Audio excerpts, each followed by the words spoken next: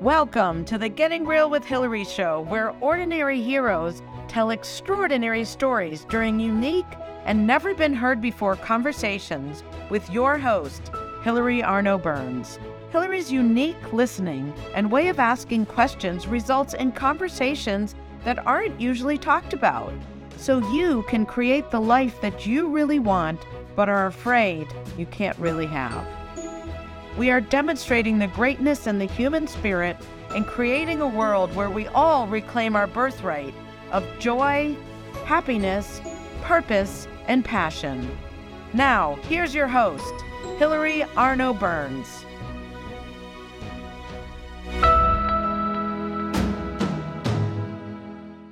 Welcome to the Getting Real with Hilary show, and today I have a very, very special guest, and don't get me crying already. But before I introduce her, I'm going to show you my books. This is the latest book that I did, Your Bullshit is Your Blessing. It talks about the two sides of life that I've discovered, and if you get stuck on one, this is your ticket out. I recommend it, highly available on Amazon. Then in reverse chronological order, real talk, if there are things you don't say and you don't have the life you want, get this book, you'll start saying them and your life will miraculously be different. And then there's my very old favorite, Your Second Piece of French Toast, The Second Piece of French Toast, a memoir about me when I first discovered I was stuck and how I got unstuck. So thank you for that. Today, I have a very special guest. She is a wellness and empowerment coach and a Reiki and intuitive healer. And I have worked with her, and she made a lasting impact on my life. She is, here I go. She's gentle and kind and loving and interesting. And we're going to talk about her life today. And I've known her, I don't know how many years, at least I'll say 10. But anyway, welcome, Diane. Diane Pratt. Welcome to the Getting Real with Hilary show. Hello. Hi, Hilary. Thank you so much. And it's so great to be here. And now you have me crying. Well, the key is to have tissues so your nose doesn't run down your face. Yes. That's right. That's right. the key.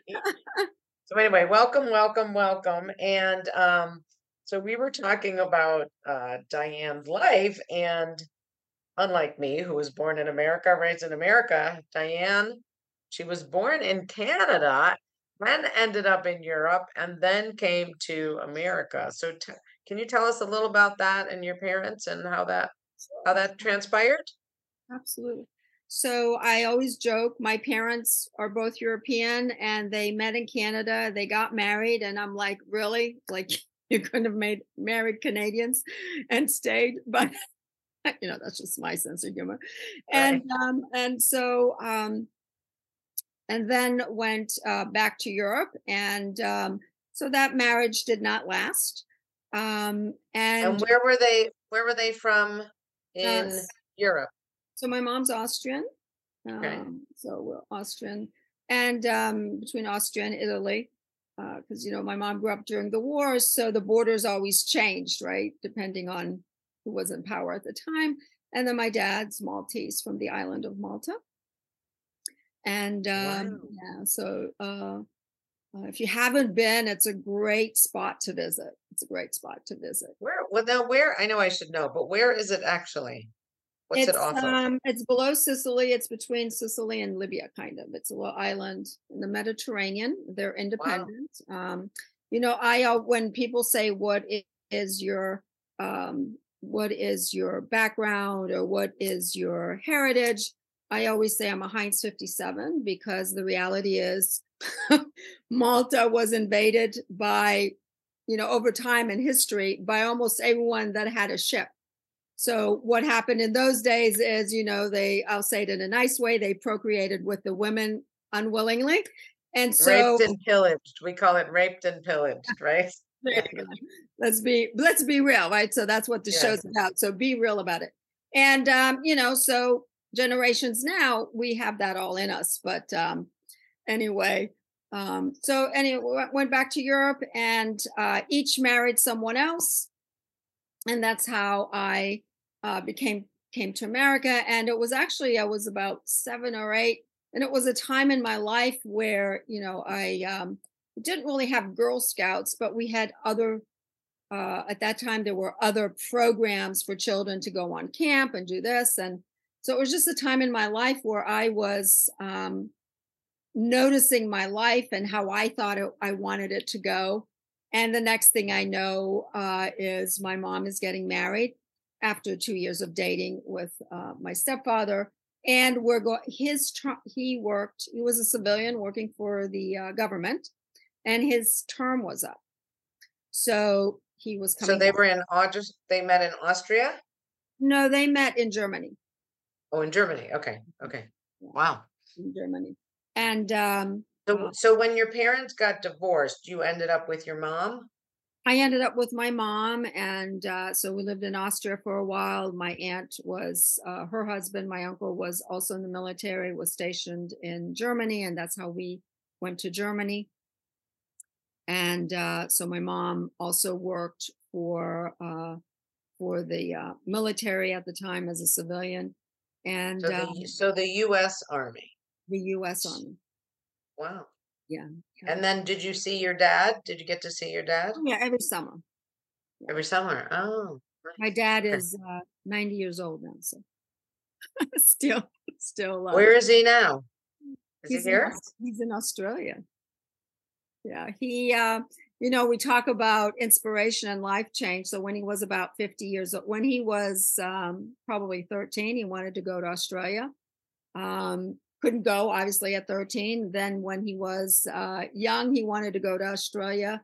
He actually had a dental invitation to go to dental school in Australia when he was probably 18 or so.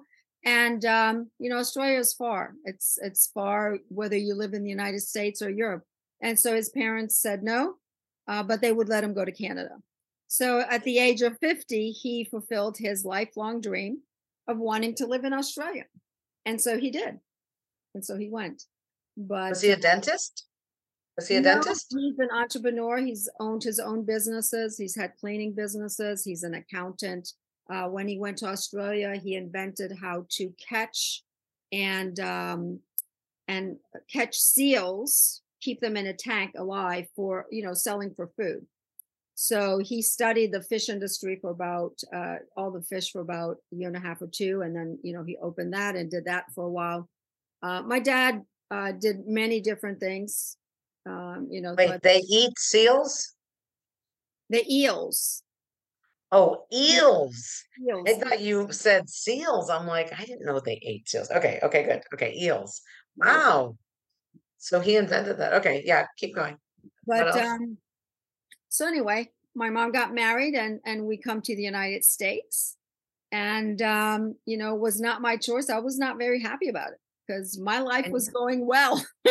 and how old were you? I was about 8. 8. Okay, yes. So you have a say at 8. Right. Okay, go Yeah, I ahead. had a say, and I didn't have a say, but Right. so anyway, we came here, and I grew up learning and speaking Italian, English, and German. So the language was not a barrier. Mhm. Um, Learning, the grammar and sentence structure and all that was a challenge. And coming here and having an accent, and so when people speak of being made fun or picked on, I've experienced that. I was not familiar with the black white situation, the white and African American situation. So I got on a black bus, and like it was a bus. It was a And bus that was what state was this? it happened to be Pennsylvania. Pennsylvania had black and white buses? They didn't have black and white buses per se. It's what the students did, right? So it just turned out that way, I think. But because it was never really a conversation, it was Right. just something I noticed. And so I couldn't really relate to it because I didn't grow up with any of the conversations that a child grows up with around race. In my family and in Europe, you don't really back then, I can't speak for now, but when I was growing up in Europe, you didn't really have a racial issue based on color. You had more of a status issue based on the country you come from and then Really? the status. So, that's different because everyone is pretty much the same skin color or a version of, right? So, like, but so yeah, and so went along. I decided I was going to be a graphic designer and I had my life mapped out again. I was going to go to at that time, the vocational school, which allowed me to work one week and go to school one week. And I was going to be a graphic designer and I knew the company and I just had it all planned out. It was my last year of my senior year. And lo and behold, my stepfather gets a promotion. So he gets this promotion and now we have to move. And so when we move, the school I have to go to, because it's in the district that we're living in, has they had architecture. They didn't have graphic design. So I took that and or a version, something. Was it architecture? Anyway, it wasn't So graphic. this is high school? This This is is still high in high school. school. This is my Okay. senior year in high school. They made you move senior year? Oh my Made me God. move, yeah. I was trying to stay with a family in Pennsylvania. I had it all set up, and then in the end, it didn't work out. So, intervention from above. I'll say that. I wasn't happy, but we'll go with it. And And do you have siblings or were you the only child? no, I have a brother. So I had a brother. So it was my brother and From my your mom. original father or the Yeah, stepfather? my original father, and then I have step siblings, and then I have Okay. half siblings. So yeah. And was your brother, would he come with you? He went to Oh yeah, Germany he and was he he was was always little. there. So Okay. yeah, he was little. Okay. He Okay. was Just always there, wondering. always there. Okay. So Was he older? Sorry. Was he older or younger? younger. Younger. Okay. Yeah. Hmm. I'm the oldest between us. And so I took this graphics, not graphics, I took this Architect. architecture Yeah. class, which requires math. So I'm Mm. an artist. I can draw to scale. I can look at I could then, I don't know about now, but I was able to look and draw something to scale. But put a math problem in front of me, my brain, that side of the brain just didn't work. So here I am. I entered into a competition, totally bombed, like let the teacher down. He fought for me. And he was my biggest cheerleader Oh, because he saw that I had the talent, right? So I had the vision. I could project what something would look like. If I could say, we'll make this blue and we'll make this white, and I could envision what it would actually look like, which is a talent. Not everyone has that. And so he really cheered for me. And it didn't work. And of course, rebelling also because I had to move. I thought I knew everything. So lo and behold, my parents were called into school because I had bad grades. I went from ABC to like all C's. So here I am on the verge of being an adult, and my parents go to school and are like, what's wrong? What's wrong? What are you doing?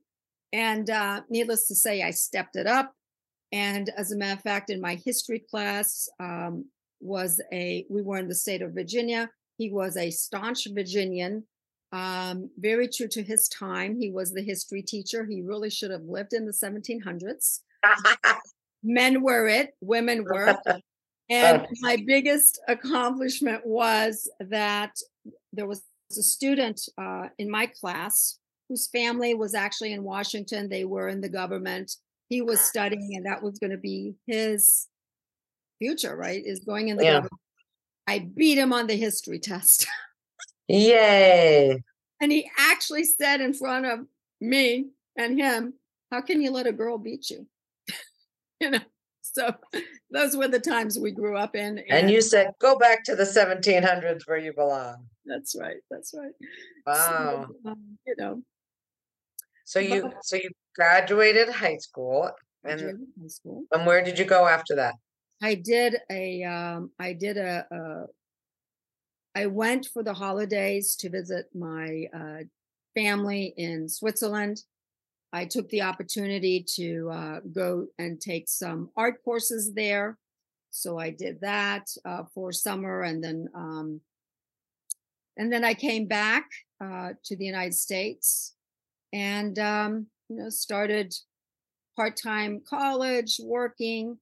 I was fortunate. I started out in a department store, and always was very good at knowing who had my back, so to speak, Mm, who were my allies as I was going through my career. And this gentleman who had been in the department store forever, really rooted for me, wanted me to go into the and buying course that they had, and do all with the executive, I think the executive program that they called it. mm, And he retired, and so my cheerleader was gone, and from there I mm. went into a different company, working with a shoe company. And I was there for a year. Then I became the manager, and What shoe company was it? Was it like a um, big one or a it local? was a family-owned shoe company called Butler Shoes. They were out of Georgia, and so I was a shoe manager. That's where I learned, I mean, it's hands-on training, right? So you learn to deal with people, how to speak with employees, how to hire, how to interview, all those great things that you're just kind of thrown into. When it's a good thing, in the end, if you look at it at the end, it's a great thing. In the beginning, you're like, I can't do this. How am I going to do this? All those things, right? If someone doesn't show up, you have to stay because there's no one else to come in, all the great things. Mm, But we had a visit from the corporate buying office. And because I had lived in Europe, and because I knew the shoe industry and fashion, I was always interested and had those conversations. I was invited to, about 6 or 8 months later, I was invited to interview for a merchandising position in the corporate office.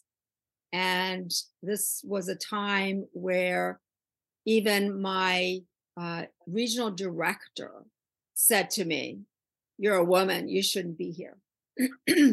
Now, what year, can I ask what year are we talking? I was like in my 20s. Right, like which decade? Oh, 80s. And it was still like that? I'm sorry, towards the end of the 70s. Yeah, I'm trying to he remember. just he Wow. just he just was, old fashioned. And what state? What state was the corporate? The corporate was in Georgia. He was from Georgia, okay. the Carolinas. So, I would blame the Southerners for that. No blame. Just a reality, right? Yeah. So, but Yeah, anyway, well, it's interesting, right? Because it wasn't yeah, like the 50s, right? It was the 80s. So, it okay. wasn't. And, these are all the obstacles that prepared me for today. Yeah, yeah. So, okay, And, go ahead. and So, so corporate came to visit. And these were the days where you actually um, had to decorate your own windows. We had windows, left and right. oh, And yeah. I mean, you got a schematic, but you had to do that.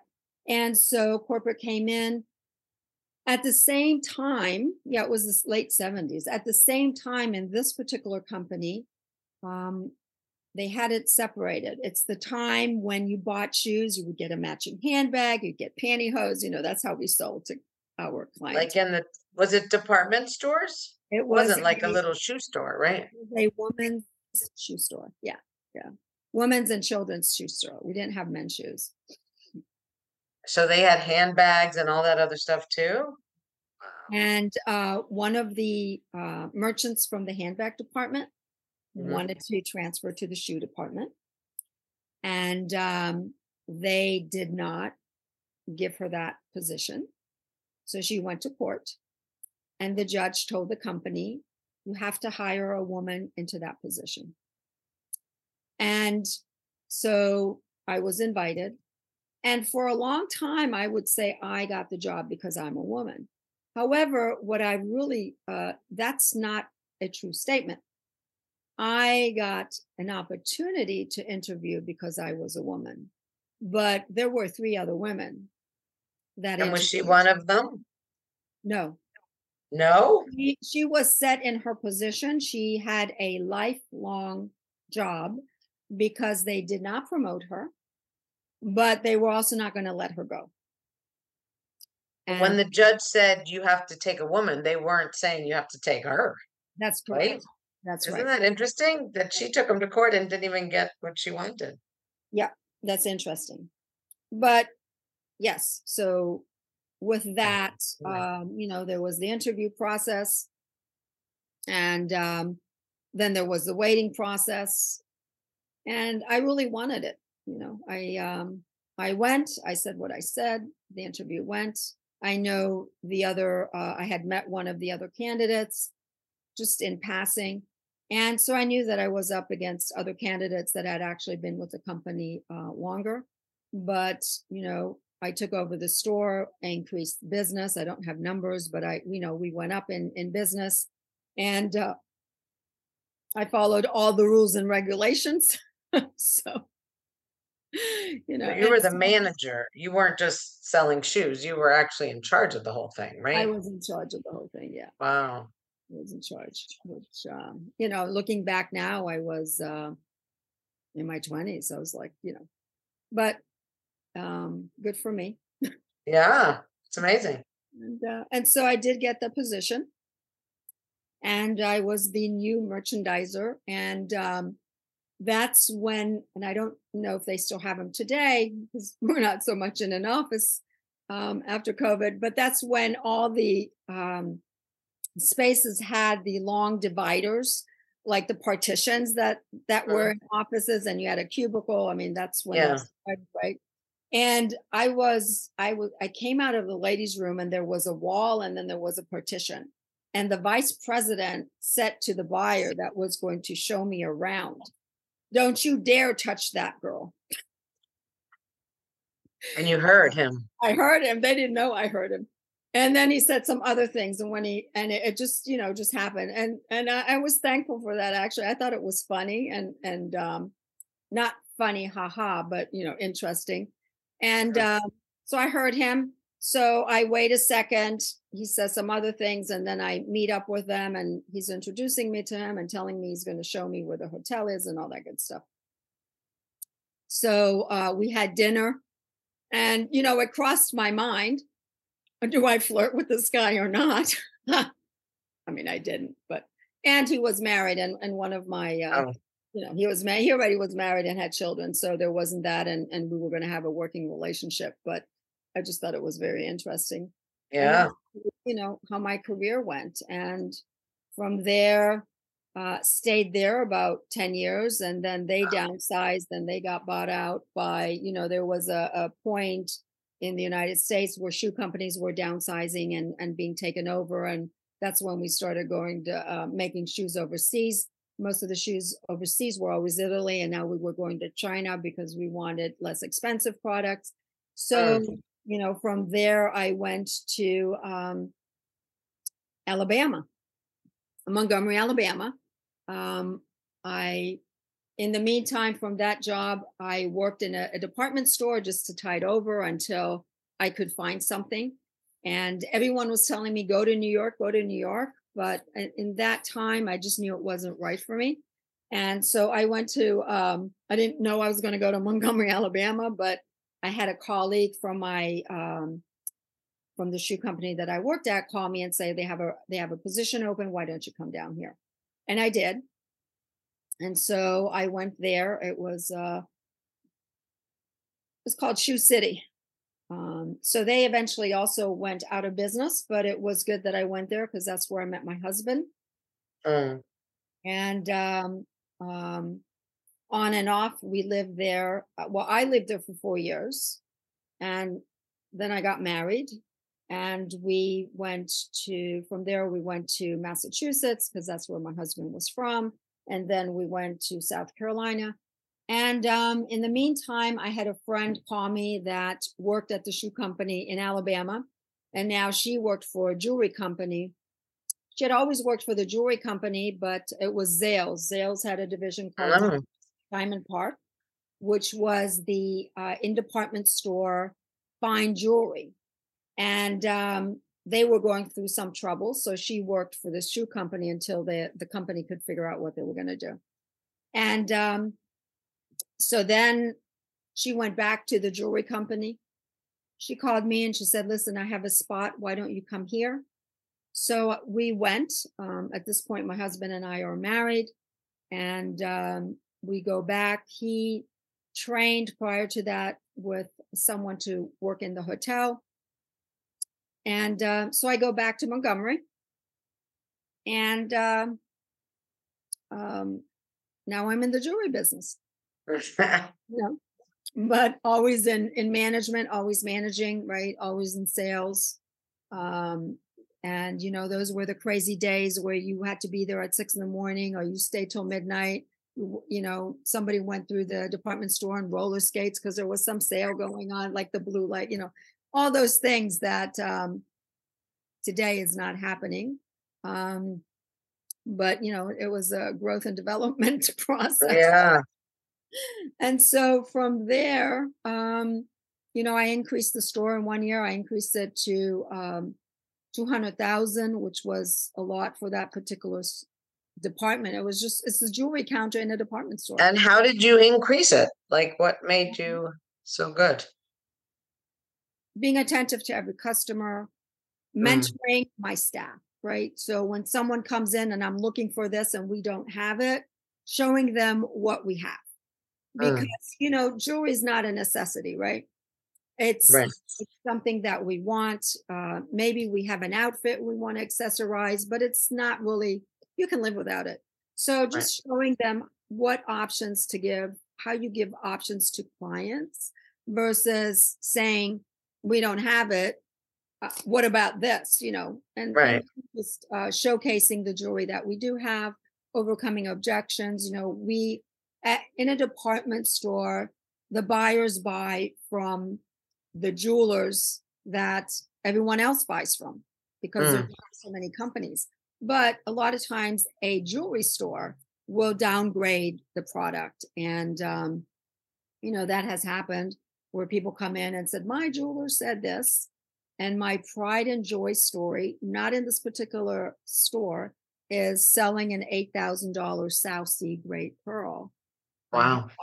I had a woman come in and a customer, and she came in and she wanted pearls. So we start out looking at white pearls because at this point she hadn't told me. We look at the white, like Tahari, like pearls, but they're usually 6-7 millimeters. They're very small. The South Sea Pearl is 8-9 millimeters, sometimes 10. They're generally grayish, although they come in an array of grays. And so she comes in and she tells me, and so I apply my entrepreneurial skills. I call the office. I order 2 strands. They're both $8,000. The buyer calls me and says, how dare you do this? But I had pull in the office because I sold things, and that's how I did it. They let me do it because I was productive. And so she comes in and she tells me $8,000, my jeweler can do it for $5,000. I said, you know what? Tell your jeweler to string you a set of pearls in the length you want, bring it in and let's look at it. And I already knew what was going to happen. And it did. And not for any, it's all good. Like there's no right or wrong. But So what happened? The pearls he had were the array of colors, right? So gray comes in a yellowish gray, a gray, a dark gray, a very dove gray. And that's what happened. And so she lays them down and I said, they're beautiful because they were. And I said, so the decision you have to make, so this is coaching, right? The decision you have to make is, which one do you like better? Which one speaks to you? So I never knocked her product. That was a strict no-no. If you worked in my department, we will not knock a department store. You go with what you have and you present your product. And so she looked at it and she said, I need to take these home. So she bought both of them. I knew one was come back. And she brought one back and she kept one. And so that whole process took 3 months, So now I look at it when you're having a coaching conversation with someone or inviting them into coaching. It's not like for some people, it's not like a closed deal on the first sale, right? Right. How we're taught, but I never operated that way. Like I never operated that way because I knew people would always come back. And So which one did she buy? she bought one of the $8,000 strands I had picked out. I didn't ask her what she did with her jewelers, so I don't know if she kept both. She owned a factory. She certainly couldn't afford it, right? Yeah. I didn't know that going in either, so I never looked. I will say that for a brief stint, I sold cars. And I sold a van and I would have made $1,800 commission on this van because it was raining. No one walked out. It was a couple. They looked tethered and they wanted a van. So I spent an hour outside in the rain with them. 3 days later, they come back with the money and they buy the van. So don't, my motto is don't size someone up. Wow. All right. So Diane, we're going to take our commercial break, halftime break. Okay. And then we're going to come back and talk about what you're doing now. So thank you. Or you can get us up to speed quickly and then we'll talk about what you're doing now. Okay, great.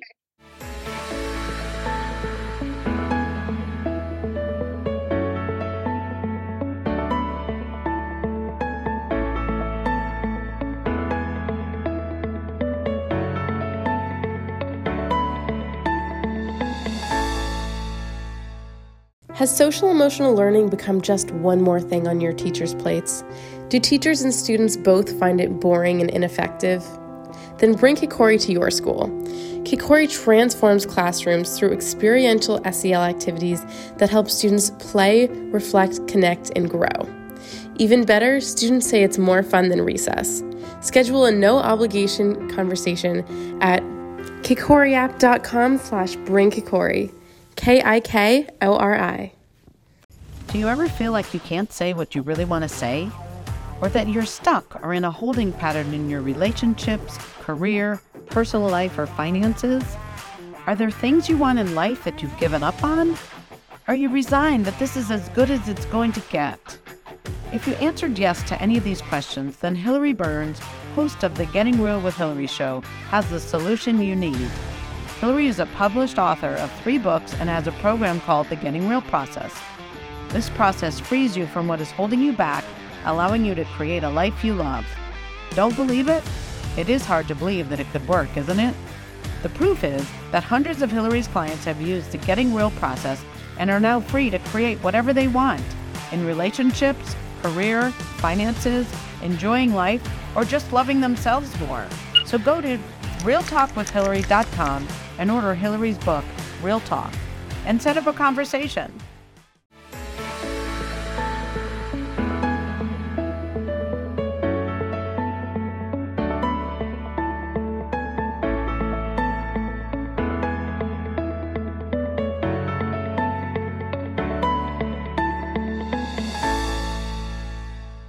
Wow. Well, thank you to our sponsor, Kikori. Kikori, we call it Kikori now, but it is an app about social emotional learning. If you work at a school and you want to bring it in, it really does impact the students in an amazing way, helps them develop socially and emotionally, and especially after COVID, that is really needed in today's school system. So reach out to Kikori. I think it's kikoriapp.com, or let me know. It's my daughter's company and I can get you in touch with them. So thank you. And don't forget my books. My video talked about my first book, The Second Piece of French Toast.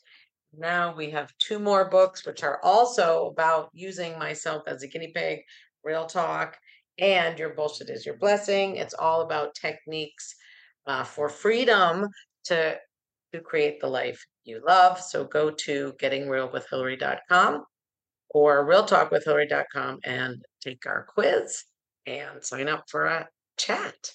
So welcome back, Diane Pratt. So where were we? You were selling jewelry, and obviously you've you know moved forward into different things. I know I don't know what happened to your husband, but I know that he's no longer with us. So anything you want to talk about? I know you've had challenges, and then we'll jump into what you're doing now. Sure. So yeah, so I met my husband in Montgomery, Alabama. We got married. He was 14 years older than I was. And he was, he had diabetes. So of course, everyone was worried. Why are you marrying this man? He had children at 17, so his kids were close to my age, right? But Wow. yeah, so the connection was really more just, it was more, we were just connected. It was like the soul connection. Um, Mm, I don't believe in one connection. I believe you can have many. And we just clicked. We were on the same page, and I could actually be my crazy self with him. mm, I didn't have to worry what I said. I didn't have to worry how it comes out. We were forgiving. We had a pact that we would never yell at each other. Doesn't mean we didn't have arguments, but we wouldn't raise our voice, and that we would never use bad language with each other. And so we kept that pact. And eventually, one never dies of diabetes. One dies of all the side effects. But we were married just under 7 years, and then he died. And with that, the day I married him, I became his wife. I became a stepmother of 4, and I became a grandmother of 2. oh my gosh. Since then, his children have been very gracious. It's been 20 years. There's 11 grandkids because they had additional. So there's about 11, 12 grandkids, maybe 1 or 2 more with marriage. There are 4 great-grandchildren. I'm sorry, 5 through marriage. So 5 great-grandchildren. And we do see each occasionally. Of course, the last time we all were together was probably 2018, because that's as the grandkids grow up and start their own life, right? They're moving, they have jobs, like you just can't take off like you did before. So I experienced what I call growing pains that either grandparents or parents experience when your children leave. I was at a graduation and was sitting there, and because I'm intuitive and I feel people's energy, I just really looked at everyone that was there, because it was the last time for me that all the siblings were together, all their children were together, and all the other extended family, aunts and uncles, were together to celebrate graduation. And I kind of knew that was the last time. And so what happens is there are no more firsts, right? Because you're celebrating all the firsts of a child, and that goes away, and then there are no more celebrations. And so when different times throughout the year when I would feel sad, I was like, what's going on? And then I'm like, oh, last year this happened, or the year before. And so being aware of it. So not that when I'm coaching with someone that I would never say I know how you feel, because I don't, but I can sympathize or empathize because I felt it in a different way, but I can understand. And so with that, my career continued. And, then in 2015, I worked for a company, and they're local, so I'm not going to name them. But, well, you know what? I worked for Lord & Taylor. Oh, And, okay. as we know, Lord & Taylor downsized. They merged with HBC, and then my department merged with the department in Saks. And, there was a moment in time. I actually got hired when there was when they let people go. So there was, so it works both ways. But they had a massive layoff, and 250 people. And I was blessed to be one of those 250 people. And in the process, I opened Phoenix for Life Coaching, and I'm applying all that I've learned throughout my life in coaching people and in mentoring associates. And now I do that with business people. And now I'm venturing out to work with companies in mentoring the company's associates and employees, because if they are focused, and having worked closely with a team always, if they're focused, then the company makes out, right? And so from coaching, we know that people generally are more focused when they do have a coach because of the accountability and a place to share what they need to share. But also in the process, thanks to you, I was introduced as you wrote your first book. And you and I, like you said, we've worked together. I've done your programs and you've done mine. And I don't think people ever think about that coaches do continuous education and actually coach each other, right? So in their programs. But so always interested in writing a book speaking about death, because we don't talk about death. You don't run up to someone and say they're in a better place, because my brain went to bad words and like, I'm not. And I'm not going to use them on your show. It's one of the things I won't say, but, and you don't tell a woman that's had several miscarriages, oh, you'll have a baby, because no, her body may not be able to do that. So I'm writing a book called Death Sucks, and it's 25 ways to become unshakable after experiencing loss. And there'll be stories about loss through death and stories about loss because of life, loss of a job, even loss of a neighbor. If you have a neighbor that you've had for 20 years, it's family, right? Because you probably barbecued, you've shared intimate, all of a sudden that person moves away. That's a real loss, even though you could still be in contact through the phone and so forth. And the last story will be mine. And in that book, I will also have different sections on, what do you say? What do you say to someone that had a loss? And sometimes no words are needed. All that person needs you to be there. The other thing people don't think about, don't schedule a date with someone that has freshly lost a loved one or is going through trauma and then cancel. Because for you and I, okay, you're busy, I get it. For the person that is still in the state of bereavement, it's traumatic. It's like another loss. And so bringing awareness, and we don't talk about it. And one of my clients, who I'm not coaching for bereavement, but she sold her business, and she's been my client now for 2 years. She sold her business, so that was the bereavement part for her. She didn't have to sell her business; it was voluntary. But so now we're coaching her in her business because she merged with another firm. And how do you go from being your own boss, having your own employees, to now working with a group of people that all have a say? And and so got her to do great things. She wanted to bring training. They were a no. The board members were a no, because when you say training, people see money, dollar signs. So, we tried that for, 2 sessions. And I finally said, forget the training. You're going to create a workshop. And you're going to create 2 workshops, A and B, and you're going to put in the workshop what you want the employees to know. And so she did that. So, I help my clients think outside of the box. And it was very successful. And lo and behold, after her talking about training, doing her workshops, they implemented training this year. So sometimes it takes a while. It takes to be persistent, right? So back to my book, that really is my intention, right? And my intention is to open up the conversation that we're mourning. And, I say we're mourning still from 2020. Everyone is in such a hurry to get back to their life. But we all talk about how people are stressed, how people are, some people are overly nice, other people are overly angry and not nice. Nobody wants to talk about COVID. We make jokes about COVID, or we just want to forget about it.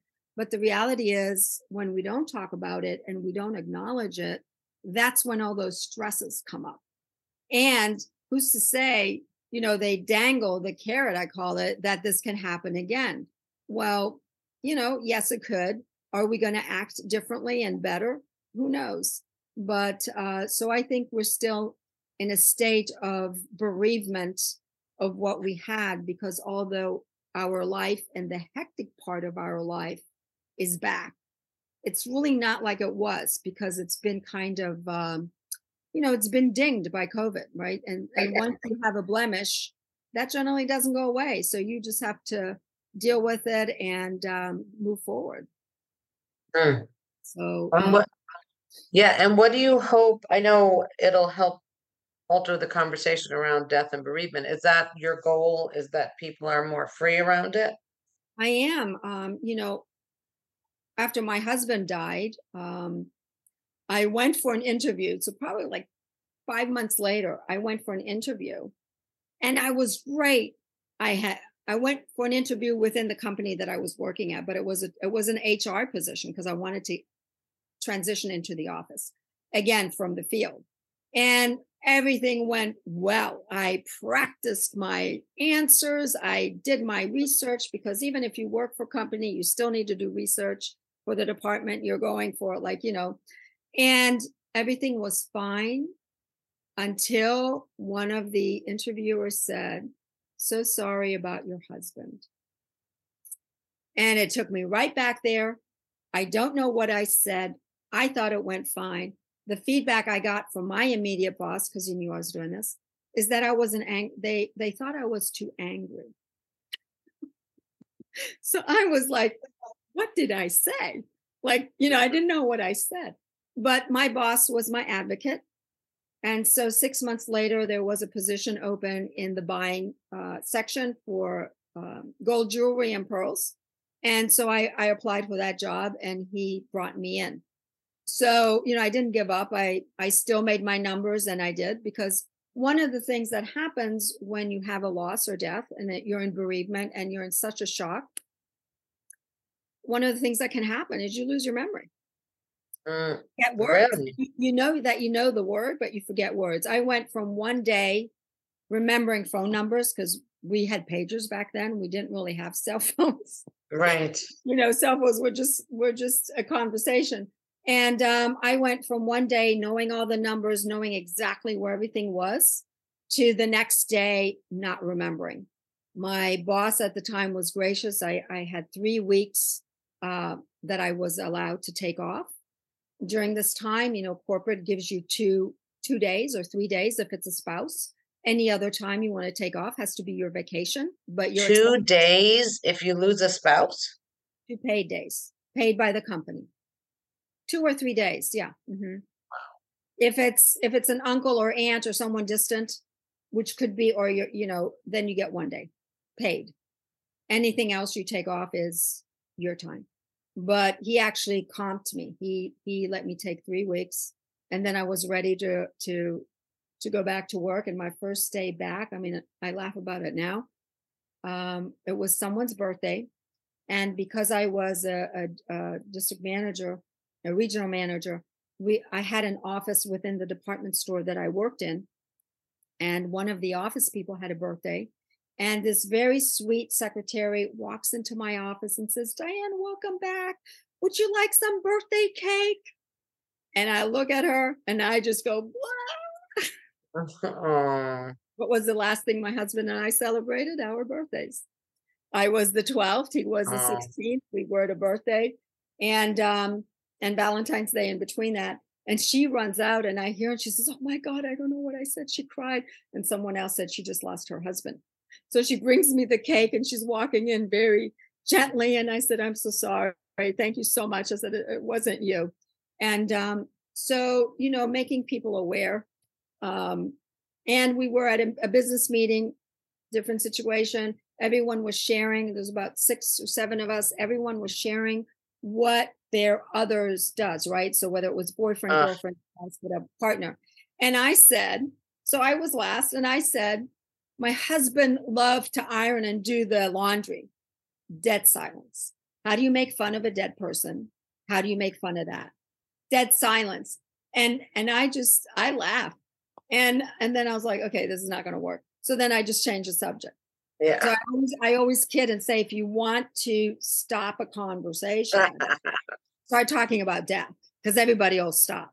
So yeah, bringing in awareness that, birth and death is part of our everyday life.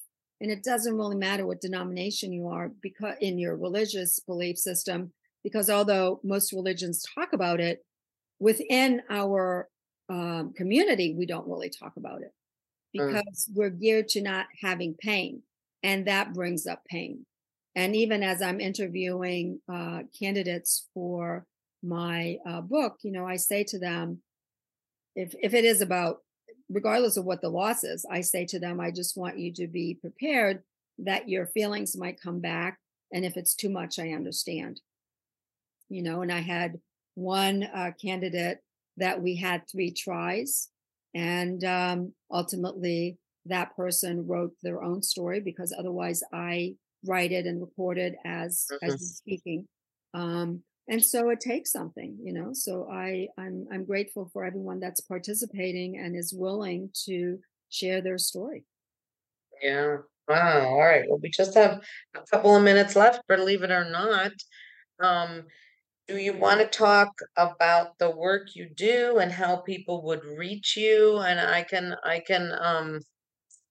I'm a testament that Diane is intuitive and gentle, and you can be your real self with her, and it's a safe space. So go ahead. We have a couple minutes for you to So tell people what you do.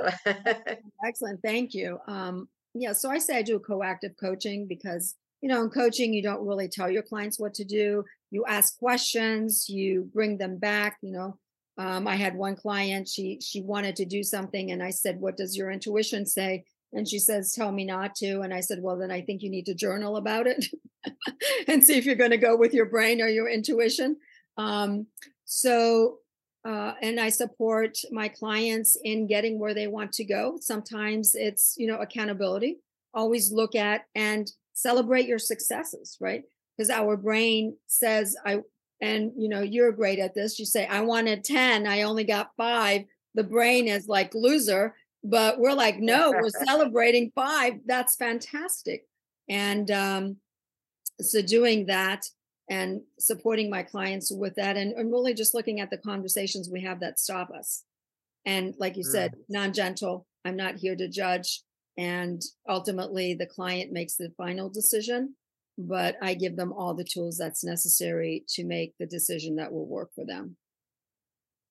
Yes, thank you. Okay, and how do they find you? I know you have the Phoenix in there, but you say it because I can't find my paper.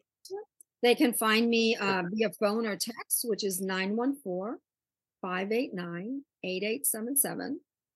My email is Diane at the word Phoenix, the number 4, and then life coaching. My website Diane at Phoenix for Life coaching.com. Coaching.com. Okay. All right. Awesome. And then my Wow. Well, website would be the Phoenix for Life Coaching LLC.com. okay. So Phoenix for Life Coach, and we'll put that in the notes too so they can find you. All right. Well, thank you so much, Diane. Anything in closing that you want to say? Hilary, thank you so much. I appreciate this opportunity to share. I appreciate to be on with you, and great. I love your show. You're an inspiration. And I look forward to more conversations. Thank you. Thank you so much. And just before we go, a plug for me and my Real Talk book. We're starting a course Thursday in 2 days. So if anybody wants to get free and do our first ever Getting Real process, please let me know. Contact me at Hilary at gettingrealwithhilary.com and just tell me how to reach you. So thank you, Diane. This has been so special. I look Thank you. forward to having you on again when your book is out. Me too. And if any of your listeners have a story they want to share, have them contact me.